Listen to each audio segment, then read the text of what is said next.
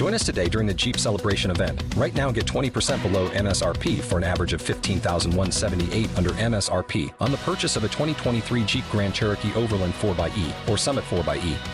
Not compatible with lease offers or with any other consumer incentive offers. $15,178 average based on 20% below average MSRP from all 2023 Grand Cherokee Overland 4xE and Summit 4xE models in dealer stock. Residency restrictions apply. Take retail delivery from dealer stock by 4/1. Jeep is a registered trademark.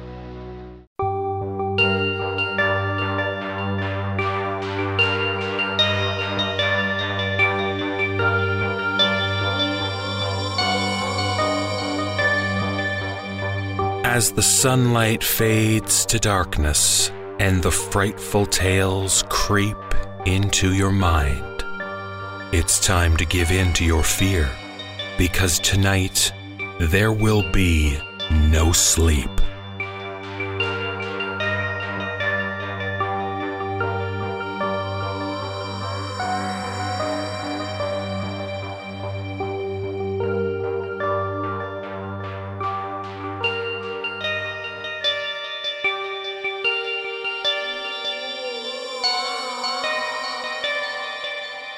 Welcome to the Nosleep podcast.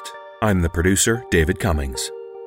As many of you listeners settle into the hot, hazy nights of summer, I hope you can find some relief from the heat in this episode's chilling tales. Included is another winning story from the monthly No Sleep writing contest. We have a mix of new and old in this episode, as we introduce a new narrator and also feature a story from our most prolific contributor of stories to the podcast, William Delphin. There is also a tale featuring our regular narrator, Jessica Prokuski. But for her story, she not only narrates, but also collaborates to produce the story and provide the effects and music. Our contributors really are outstanding, and I appreciate how willing they are to share their talents with our listeners. So without further ado, let's get started with our first story. Author L.S. Riley has crafted a tale that won the No Sleep writing contest for April. He describes what happens when a late-night walk gets interrupted by a decidedly odd character. What at first seems to be just strange behavior quickly escalates into something far more disturbing. Our newest narrator, Mike McElroy, describes for us the tale of the Smiling Man.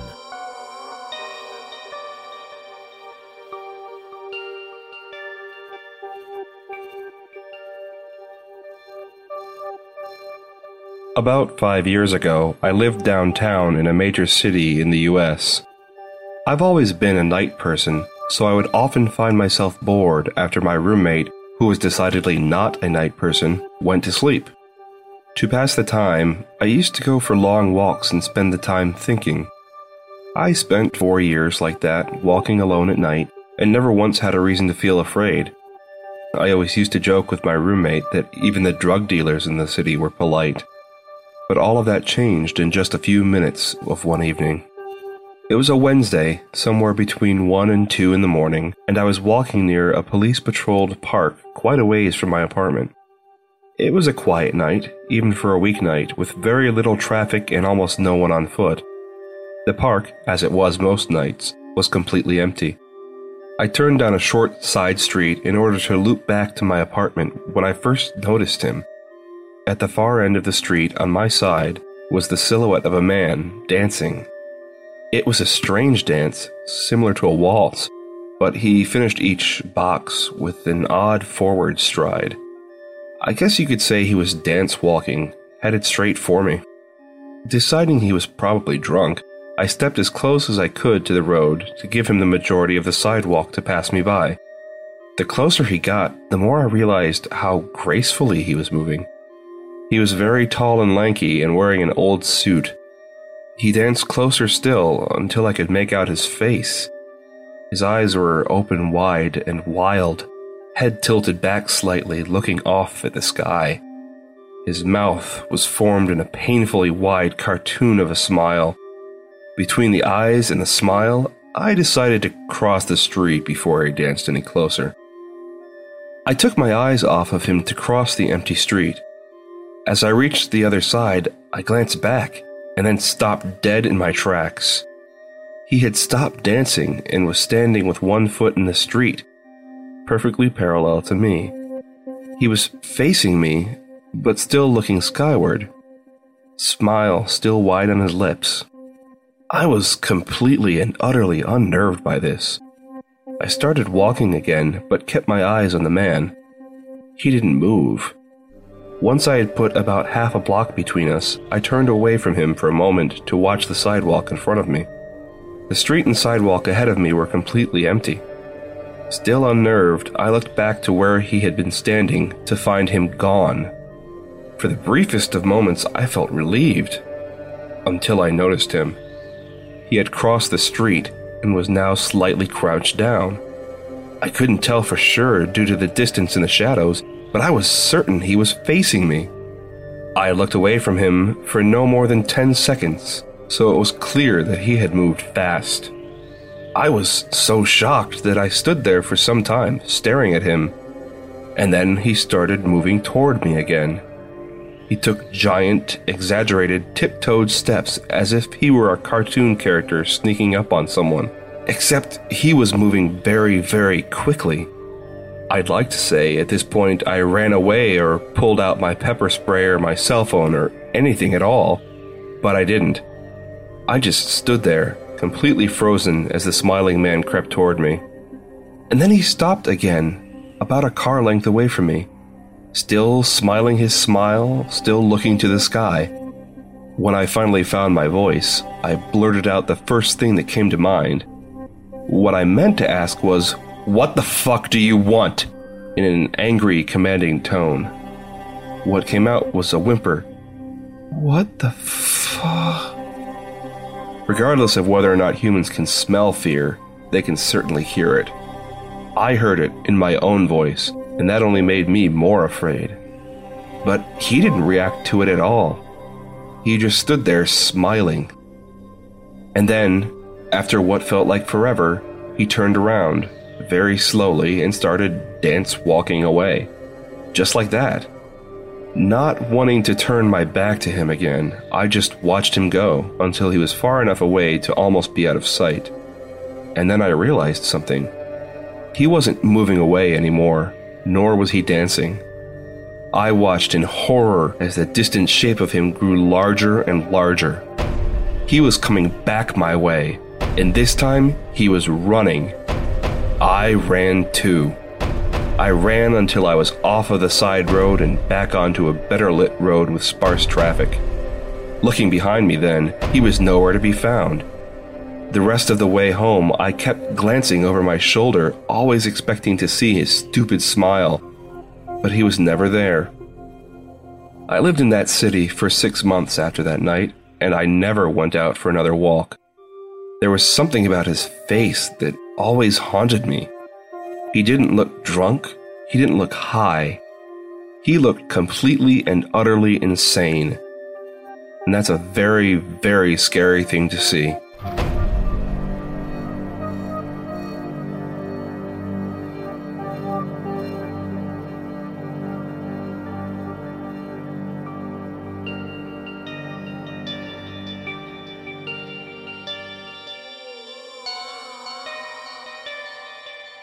As we grow older, it's common to find our memories of childhood events fading away.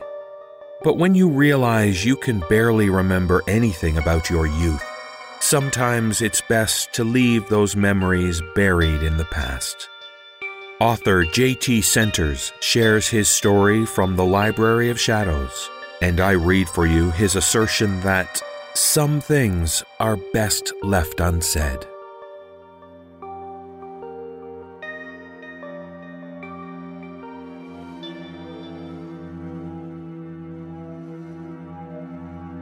My memories of my childhood and adolescence have always been hazy at best. I always assumed that this was just the normal flow of life, that, with time, old memories, when not dwelled upon, often began to take on a dreamlike quality, where you have a few brief glimpses into things, but never quite the entire picture. However, I have now reached the age where I, along with my friends, have started having children. As such, we often find ourselves comparing our childhood experiences to those of our children. This sharing of memories has always been uncomfortable for me, as I feel I am unable to match the vivid clarity of my peers when they share tales of their youth. It's these conversations with friends that have brought me to spend a lot of time just trying to remember things, anything, about my younger days to share with the group. I'm starting to wish I had just let the dust settle on these lost memories because I think something else was buried along with them. My curiosity led me to the most logical place to look for clues regarding my apparently abnormal fuzzy memories: my parents. I still remember that awkward conversation with my mother.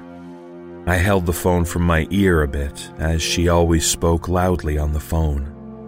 Even with the phone held half an inch from my ear, I could hear that familiar voice of my mother. "Well, look who finally decided to call his mom." I laughed, knowing that she wasn't actually upset. This was a game she played every time I called. "It hasn't been that long since I last called. How are you and Dad?" She proceeded to share details of projects my father had taken up since his health problems forced him to retire. She discussed doctor's appointments and shared her frustration over some problem she was having with her computer. This is where I saw my opportunity. "Maybe I can come by tomorrow and take a look at it. While I'm there, I'd like to ask you about something." I had to hold the phone out further, as the idea of a visit from me also meant a visit from her grandkids. She quickly replied, "That sounds great. I'll make fried chicken. I know that's your favorite.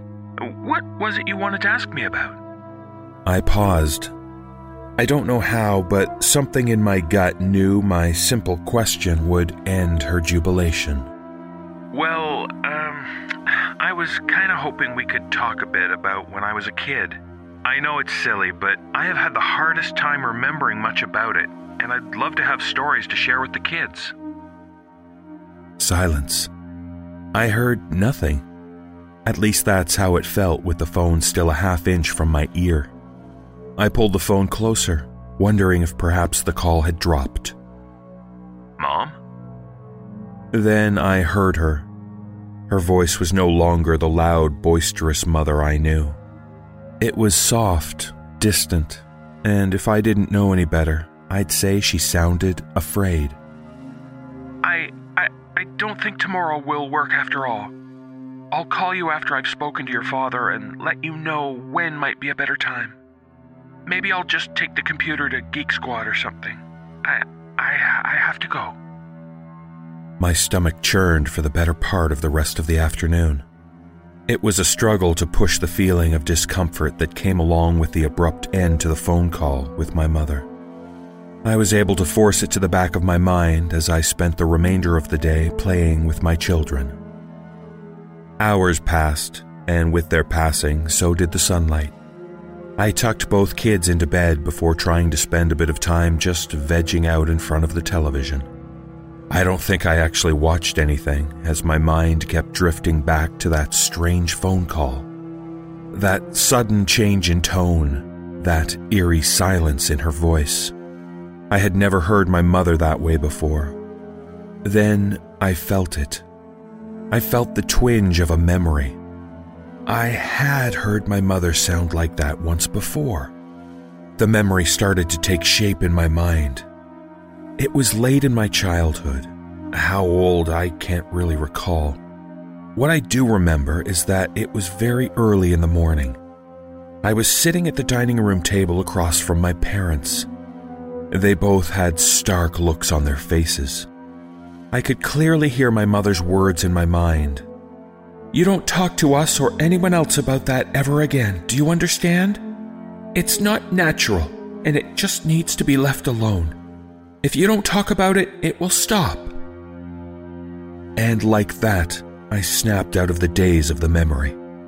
I can't explain why, but I felt a wave of fear and anxiety flood over me. Something had begun to happen. The mechanisms in my mind had begun to click, unlocking memories buried deep inside. The sharp noise of the vibrating phone on the table caused me to jump. It was my mother. What was she doing calling at this hour? They're never up this late. I stared at the ringing phone, and for some reason, I hesitated briefly before picking up. Nervously, I answered. Hello? There was a long period of silence before I heard that same quiet, distant voice coming from my mother. We will talk about this once, and it will never be spoken of again. I know you. You will ask questions and pry. This conversation will be the end of it because we can't go through that again. I sat in confusion and, oddly, in fear. Why was speaking with my mother making me afraid? I started to raise a question when I was quickly cut off by her. She spoke quickly and directly. It felt like she had been practicing this exact speech all afternoon, and that any interruption would make her lose her resolve. When you were a child, you had these dreams. You would come to us in the morning and tell us things. Things that you dreamt about the prior night. Horrible things. Then... I could hear her starting to sob, but she pressed on. Then they would happen. That tornado that took Sarah. The snakes and your Uncle Henry. The murder of Alan. All of these people we saw on the news.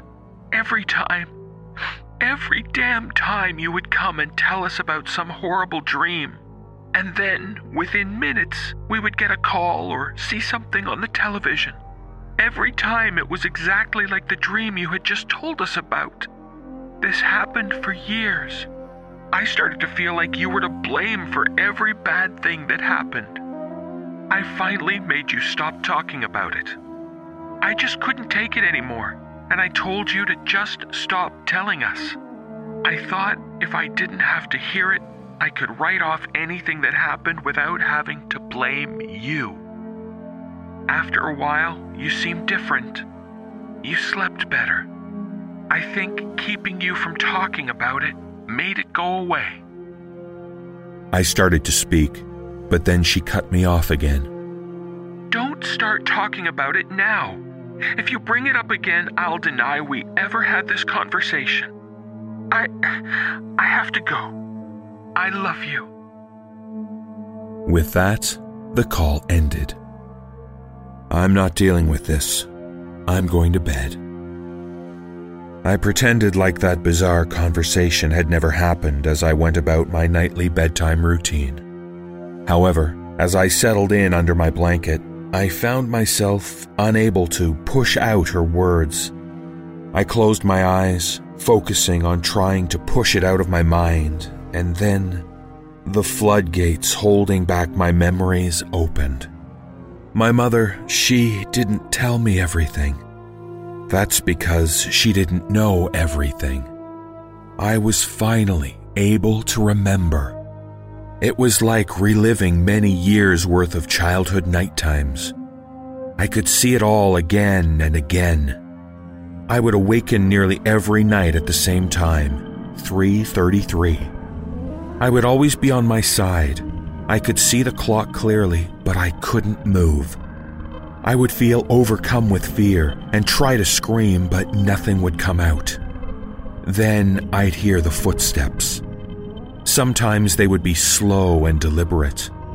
Others, they would sound like someone sprinting, but they always led to the same place, my bed. I could feel the shadow looming over me. It felt like an eternity. The clock ticked over to 3:34. The entity would just disappear. I would suddenly feel relief and calm. This was always immediately followed by an all-consuming sleepiness that would send me off into slumber. Then, over time, it got worse.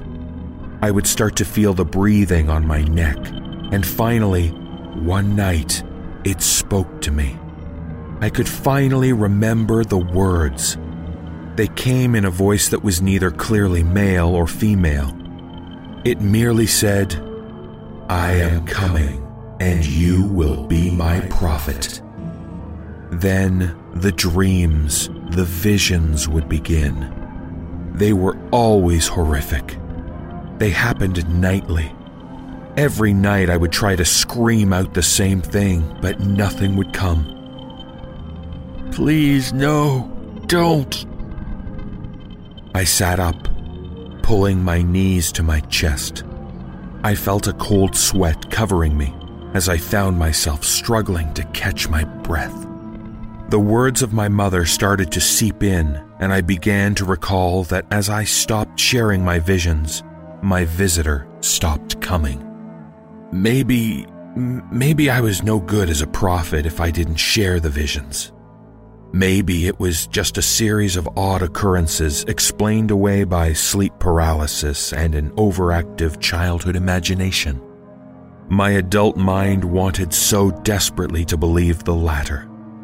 My breathing slowed, and I finally began to cling to my rational conclusion on the matter.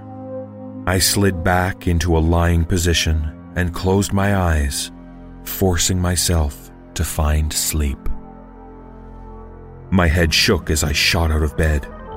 She didn't say that. She couldn't have said that. I could have sworn I heard, "Please, no, don't," from my daughter's room in her panicked voice. I sat on the edge of my bed listening, hoping I was only dreaming. I glanced at the clock to check the time. 3:34. That's when I heard the small footsteps running into my room. I barely had time to look up before my daughter slammed into me, throwing her arms around me, weeping. "Daddy, I had a bad dream about Grandma."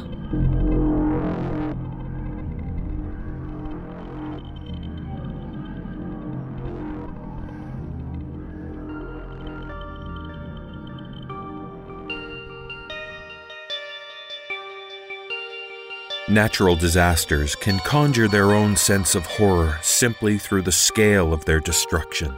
But when a disaster is combined with supernatural happenings, the terror is magnified even more.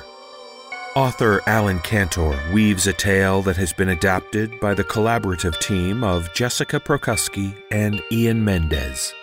They have produced, narrated, and provide the music for the tale entitled The Disappearance of Ashley, Kansas.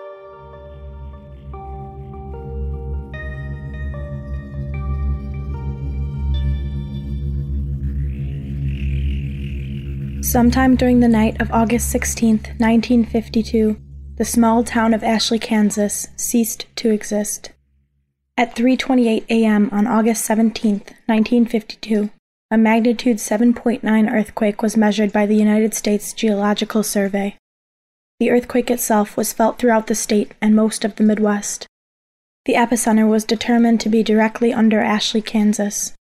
When state law enforcement arrived at what should have been the outskirts of the farming community, they found a smoldering, burning fissure in the earth, measuring 1,000 yards in length and approximately 500 yards in width. The depth of the fissure was never determined. After 12 days, the statewide and local search for the missing 679 residents of Ashley, Kansas was called off by the Kansas state government at 9:15 p.m. on the night of August 29, 1952. All 679 residents were assumed to be dead. At 2:27 a.m. on August 30th, 1952, a magnitude 7.5 earthquake was measured by the United States Geological Survey. The epicenter was situated under what used to be the location of Ashley, Kansas. When law enforcement investigated at 5:32 a.m., they reported that the fissure in the earth had closed. In the 8 days leading up to the disappearance of the town and all of its 679 residents, bizarre and unexplainable events were reported by dozens of residents in Ashley, Kansas, and law enforcement from the surrounding area. On the evening of August 8, 1952, at 7:13 p.m., a resident by the name of Gabriel Jonathan reported a strange sight in the sky above Ashley.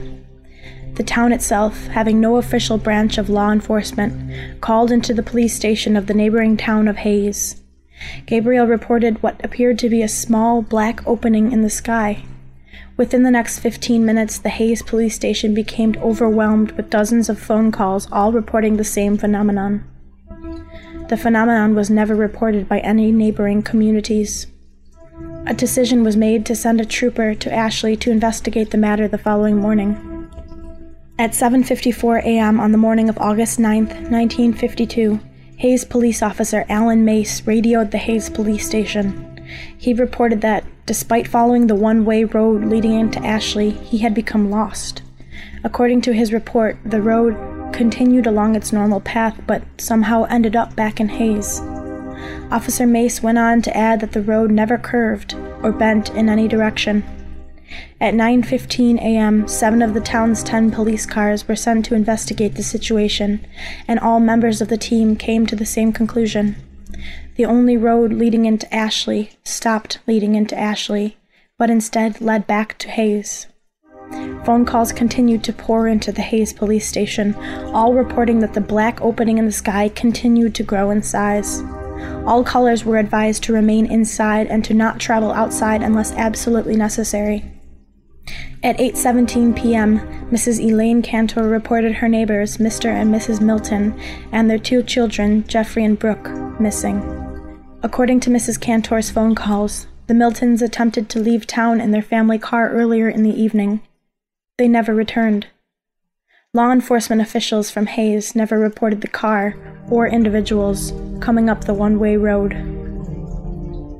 At 7:38 a.m. on the morning of August 10, 1952, phone calls from Ashley into the Hayes police station reported that the town was in total darkness. The sun had never risen. At 10:15 a.m., at the request of Hayes law enforcement, a helicopter from Topeka, Kansas flew over the region in which Ashley, Kansas stood. The town was never observed from air. At 12:43 p.m. on the afternoon of August 11, 1952, Ms. Phoebe Danielewski called into the Hayes police station. She reported that her daughter, Erica, had begun to have conversations with her father, who had died 3 years prior in a drunk driving accident. To add to her concern, Ms. Danielewski reported that Erica was attempting to go outside into the dark to join them. Over the course of the next 12 hours, a reported 329 phone calls were placed into the Hayes police station, all describing similar phenomenon with the children of the town. The following morning of August 12, 1952, the situation became dire. During the middle of the night, all 217 children in the town of Ashley, Kansas, disappeared. A reported 421 phone calls were placed into the Hayes Police Department. Unable to be of any useful assistance, Hayes law enforcement instructed all callers to remain inside and to avoid any and all attempts at finding the missing children.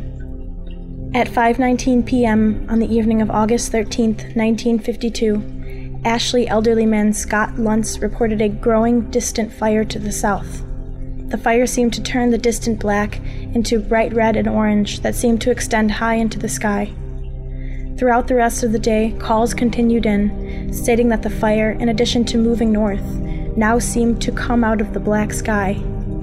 No fire was ever witnessed by any of the neighboring communities or law enforcement officials.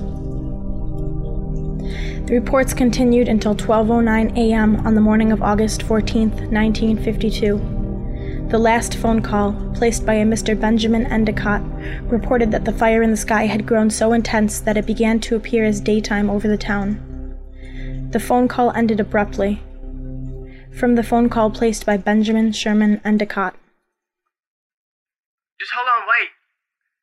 Yeah, I see something. It's to the south. It looks like... The next phone call wouldn't be placed until the following evening.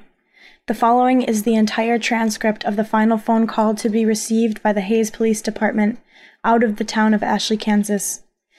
It was placed at 9:46 p.m. on the evening of August 15, 1952. In this recorded phone call, the officer on duty is Officer Peter Welsh. The caller has been identified as Miss April Foster.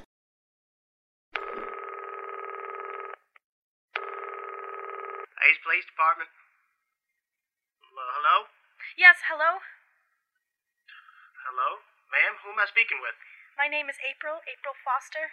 Please, sir, please help me. What's happening, ma'am? Last night, they came back. Ma'am, I'm going to need Last night they came back. Ma'am, I'm going to need you to calm down and speak clearly. What happened? Who came back? Everyone. Everyone? They all came in the fire. What do you mean, everyone? My son. I saw my son last night. He was walking. He was walking down the street. He was burned. Jesus Christ, he was burned. Ma'am, He died last year. I raised him since he was a baby. It was just me and him. I told him to watch out for cars when he rode his bike, but he never wanted to listen. Ma'am, what you're saying isn't making any sense. You said everyone came back? Are you fucking listening to me? Everyone! Everyone came back. Everyone who died or went missing, they're back and they're looking for us. He said, Mommy, I'm okay now. See, I can walk again. Where are you, Mommy? I want to see you. Ma'am, where are you now? Are you safe? I'm hiding, just like everyone else. We saw them coming through the fields, and some people opened their doors for them. God, the screaming. I don't know what happened to them, but their houses caught fire, and they caved in. I have my curtains drawn. I'm hiding in the closet right now, and... Ma'am, is everything all right? Are you okay? Ma'am? Oh my God. Ma'am! Something just came in. Ma'am, stay as quiet as you can. Do not make a sound. Mommy. Oh my God. He came inside. Stay absolutely still. Don't leave. Where are you hiding? Stay quiet.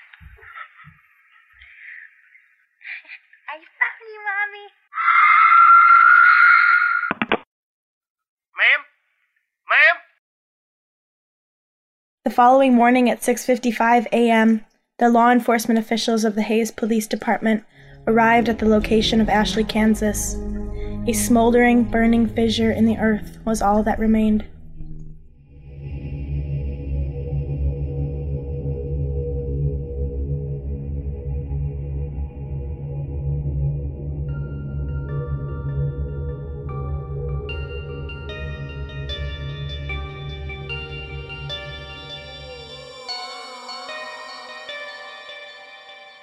Our final tale takes place in the town of Terre Haute, Indiana. A young man finds himself moving back home with his parents as he seeks employment after college. Getting the chance to stay in his parents' rental house might seem like a good idea, until he finds out that the previous tenant just happened to have died in the house. I'll read for you the tale written by William Delphin, as he describes one harrowing night spent in the town he now calls Terre Haute.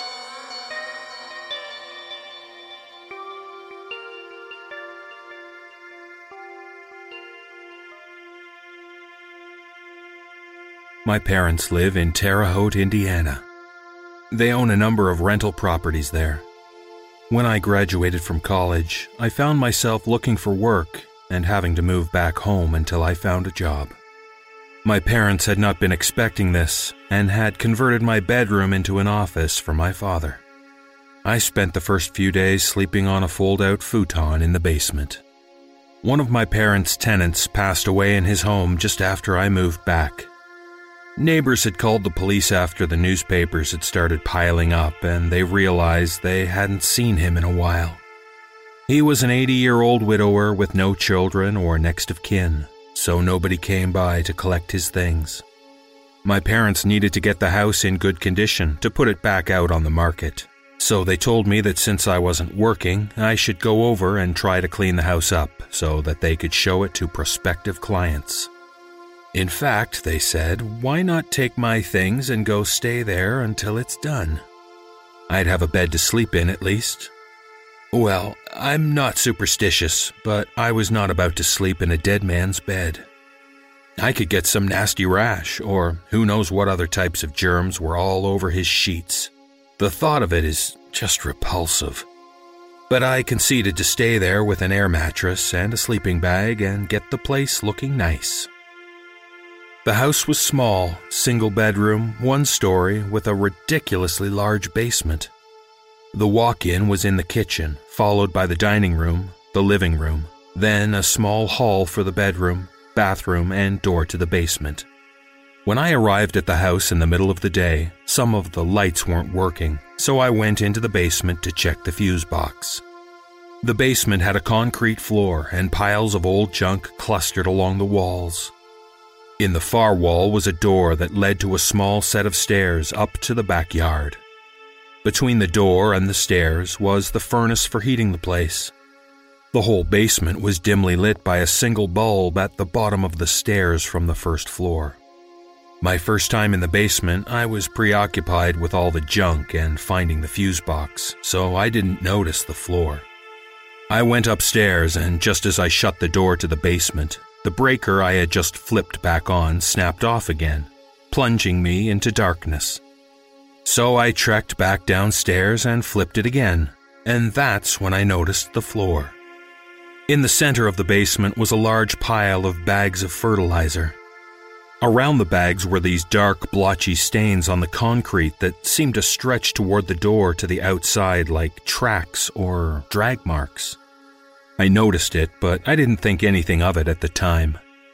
I went back upstairs, started setting myself up in a spot in the living room for my stuff, then went into the old guy's bedroom just to see what the bed looked like. It was real fancy. The frame was made of brass and had knobs at the posts and an arch over the head. The sheets looked really nasty though, like he hadn't washed them, ever. They were yellowing and looked blotchy like the stains in the basement. More importantly, when I walked into the room, there was this faint aroma, musty-like, with a hint of talcum powder or some sort of deodorizing agent. But the longer I stood in the room, the more I started smelling some underlying current of rot. It started out like maybe some piece of fruit had rolled under the bed and been left there. But after a minute of inspecting the room, it was starting to be really overpowering. Yes, like something had died. I wondered if maybe the old man had died in that room. Then I started wondering if he was still in the room, rotting. It got that bad. I lifted the bed skirt and looked under the bed. There was this stuff under the bed. I don't know if it was a gigantic mold cluster or a dead raccoon or what. It was reddish-brown, swollen, and sticking to the floor and the underside of the bed. It was bulbous, spongy-looking, and wet, and I was really startled by the sight of it because I had not expected to find anything under there. I went around the bed to see if it was closer to that side, but when I looked under the skirt, there was nothing there. I looked long and hard, but there was nothing but dust and some loose change and a book under the bed. I went back around to the other side and looked again, and it was gone. I wasn't sure what to think, so I convinced myself that I must have imagined it. The rest of the day went by without incident. Well, by without incident, I mean that, yes, the fuse box continued to flip off, and I kept having to return to the basement and flip it back on. And yes, sometimes a pile of books I had just sorted would fall over when I was out of the room, but that's not necessarily paranormal. It wasn't until that evening around 8:30, which was about the same time that the sun vanished over the horizon, that things got weird. I had finished eating a bowl of ramen and was watching TV on this antiquated little set with knobs instead of a remote, when the whispering started. I thought it was coming from the show I was watching at first, but I turned the volume down and realized I could still hear it. So I started putting my ear to the walls to try to determine where it was coming from. I finally managed to trace the whispering sound to the air vent in the room. Every room had a small air vent in the floor that led to the furnace downstairs. I put my ear to the vent and could hear the whispering echoing from the basement.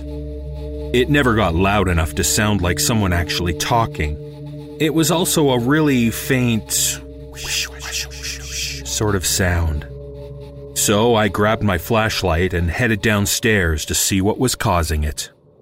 I was at the top of the stairs to the basement when I heard this sound like a hard wind, and then the bottom of the stairs was bathed in this flickering orange glow. I got nervous and walked down slowly, pulling the chain for the light at the bottom of the steps. The furnace was on, and the glow came from the open hatch in the side. I went over to the furnace, shut the hatch, and turned on my flashlight to look around for a timer or something. Behind me, I heard a shuffling sound, and I quickly turned around and danced the flashlight beam everywhere, but there wasn't anything. Like I said, I'm not superstitious, but I started feeling claustrophobic, so I went back to the stairs, turned off the light, and went back upstairs. I went back to watching TV as outside it got darker and darker. I made the mistake of watching some scary movie. Even though I wasn't a believer, I have a good imagination. The breaker to the living room went suddenly at a tense moment, and I almost jumped in fright at the sudden plunge into darkness. I fumbled for my flashlight and worked my way to the hallway to go back down to the basement. Just as I got to the basement door, the living room lights came back on, along with the TV. I just stood there, rooted to the spot. Breakers don't just flip themselves back on. I looked at the basement door for a long time. I managed to calm myself and decided that I should just go to bed. The bathroom was small with a sink, toilet, and stand-up shower. There's a window between the sink and the shower, but it was all frosted glass. You couldn't really see through it. I was brushing my teeth when I heard a soft scritch sound coming from the window. I looked, but there was nothing there. I went back to brushing my teeth. More scritching occurred, but I didn't look. I sat down to use the toilet and was reading some old magazine the old guy had left behind when the whispering started up from the air vent. The vent in the bathroom was down at the base of the window, and I turned my head and looked down at it when the whispering started. Then something caught my attention and I looked up. There was a face pressed up against the frosted glass of the window. At least, it looked like a face. It had the oval shape of a head and what looked like eyes and nose and mouth, but it was totally obscured by the frosted glass. It was pressed right up against it, whatever it was, and when I looked up and saw it, I screamed and hurriedly wiped and fell running out of the room. When I turned back around, the window was dark again. Now I was paranoid that maybe there was someone else sneaking around the house, so I started hunting around. I turned on every light in the house and looked under tables and behind chairs. I grabbed the flashlight and went outside and checked the backyard. The backyard was all fenced in and the grass was really long and weedy from not being mowed. I was looking through the bushes and turned toward the house when I saw something moving in the bathroom window on the other side of the frosted glass.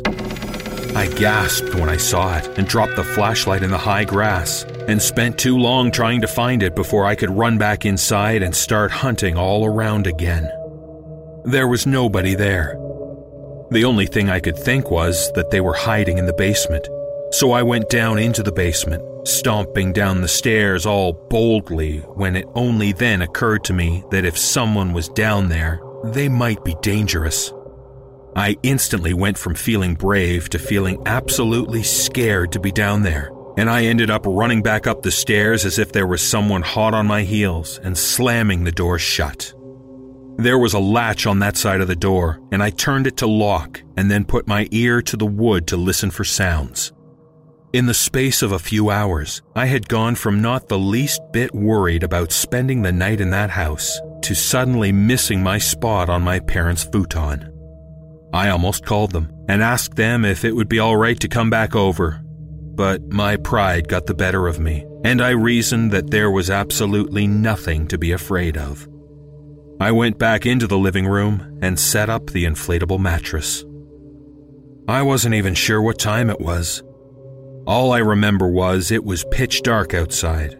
I had left most of the lights on around the house, but the only clock was a small wind-up one on the mantel in the kitchen, and it had long since wound down. I was almost done inflating the mattress when the breakers flipped for the entire house, plunging me back into darkness. I sighed and rolled my eyes, and not a second later I heard... like a long breath coming from the direction of the hallway that sent a chill down my spine. I searched for the flashlight and then pointed it at the hallway, but as usual, there was nothing there. I crept quietly and slowly into the hallway, keeping my eye on the basement door. I put my ear to the basement door, listening, trembling. It was like my entire body was focused on hearing the slightest sound. And I did. Behind me, from the bedroom, there was a rustling sound. I jerked away from the basement door and swiveled around. The bedroom door was shut, but I had left every door open during my hunt earlier. There was more rustling coming from inside the room, like somebody rolling around in the bed. I did not want to go in there, but I made myself do it anyway. I pushed the door open, waving the flashlight around into the awaiting darkness. The first thing I noticed was that the walls seemed wet.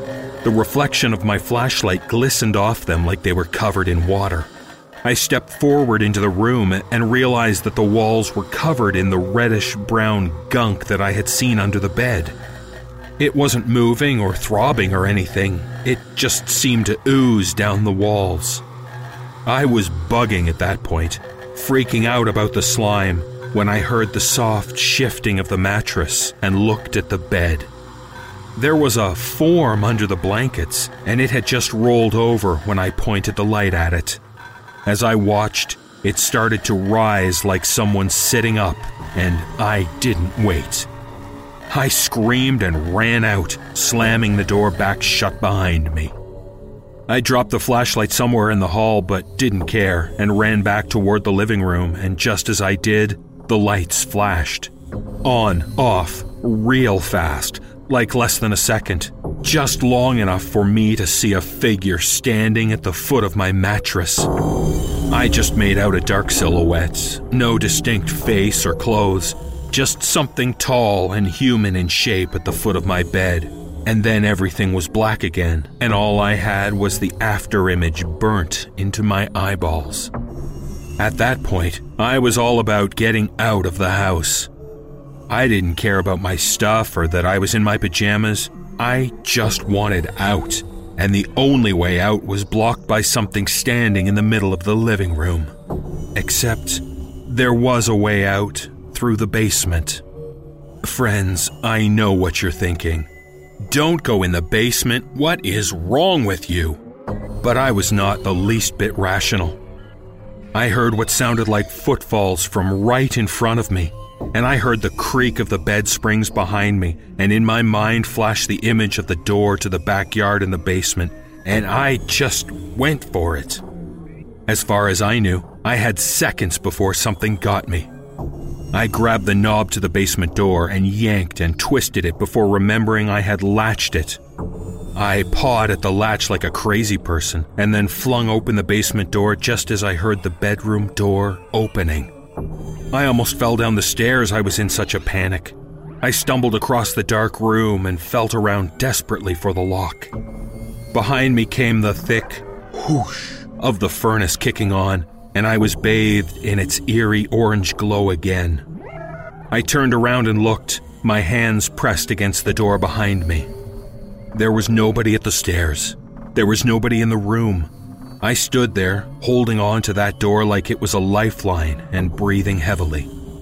Then came the soft, shuffling sound. I strained my eyes to see into the darkness, but all I could make out was the pile of bags of fertilizer. Then I saw movement. Something black was crawling out from behind the fertilizer bags. As I stood there gawking, it got bolder and started lurching out toward the glow of the furnace. God as my witness, it looked like one of those body bags you see in the police dramas. It was laying horizontal, but would bend up at one end, lurch forward, then bend up at the other end and shimmy like an inchworm. It was crawling, this big black bag out from behind the pile in the center of the room. I couldn't even scream. My scream was stuck in my throat. My jaw was hanging open, and I was arching my back against the door, digging my nails into it. Even as terrified as I was, my mind was working frantically, and I moved to the side so that I could see the door using the glow from the furnace. The thing on the floor heard me, and suddenly went rigid. Then part of it seemed to turn and face me. I couldn't look anymore. I would go mad if I stayed and watched, so I looked at the door, saw the lock, turned it, heedless of the noise it made, and threw the door open, stumbling up the back steps towards the storm door that was the last barrier between me and outside. I banged my head into it, causing me to see stars, then felt around for the bar, shoved it up, and almost screamed with joy as I threw the storm door open and ran outside.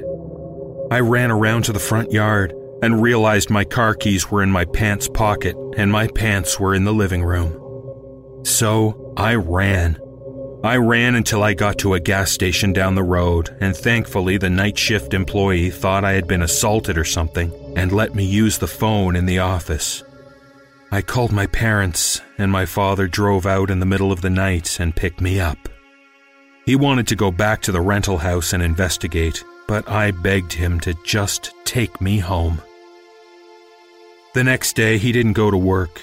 He went over to the house and got my things and checked to see if there were any signs of the things I had seen. When he got back, he told me nothing looked out of place except for a partially inflated air mattress, a flashlight left in the hall, and the back door from the basement was wide open, and a neighbor's cat had gotten in. They sold the house a year or so later. My father had gone in and cleared out all the old guy's stuff after I refused to go back. They thought about renting it out again, but they decided that if there was really something unnatural about the house, the best bet would be to get it off their hands. And now, I'm a believer.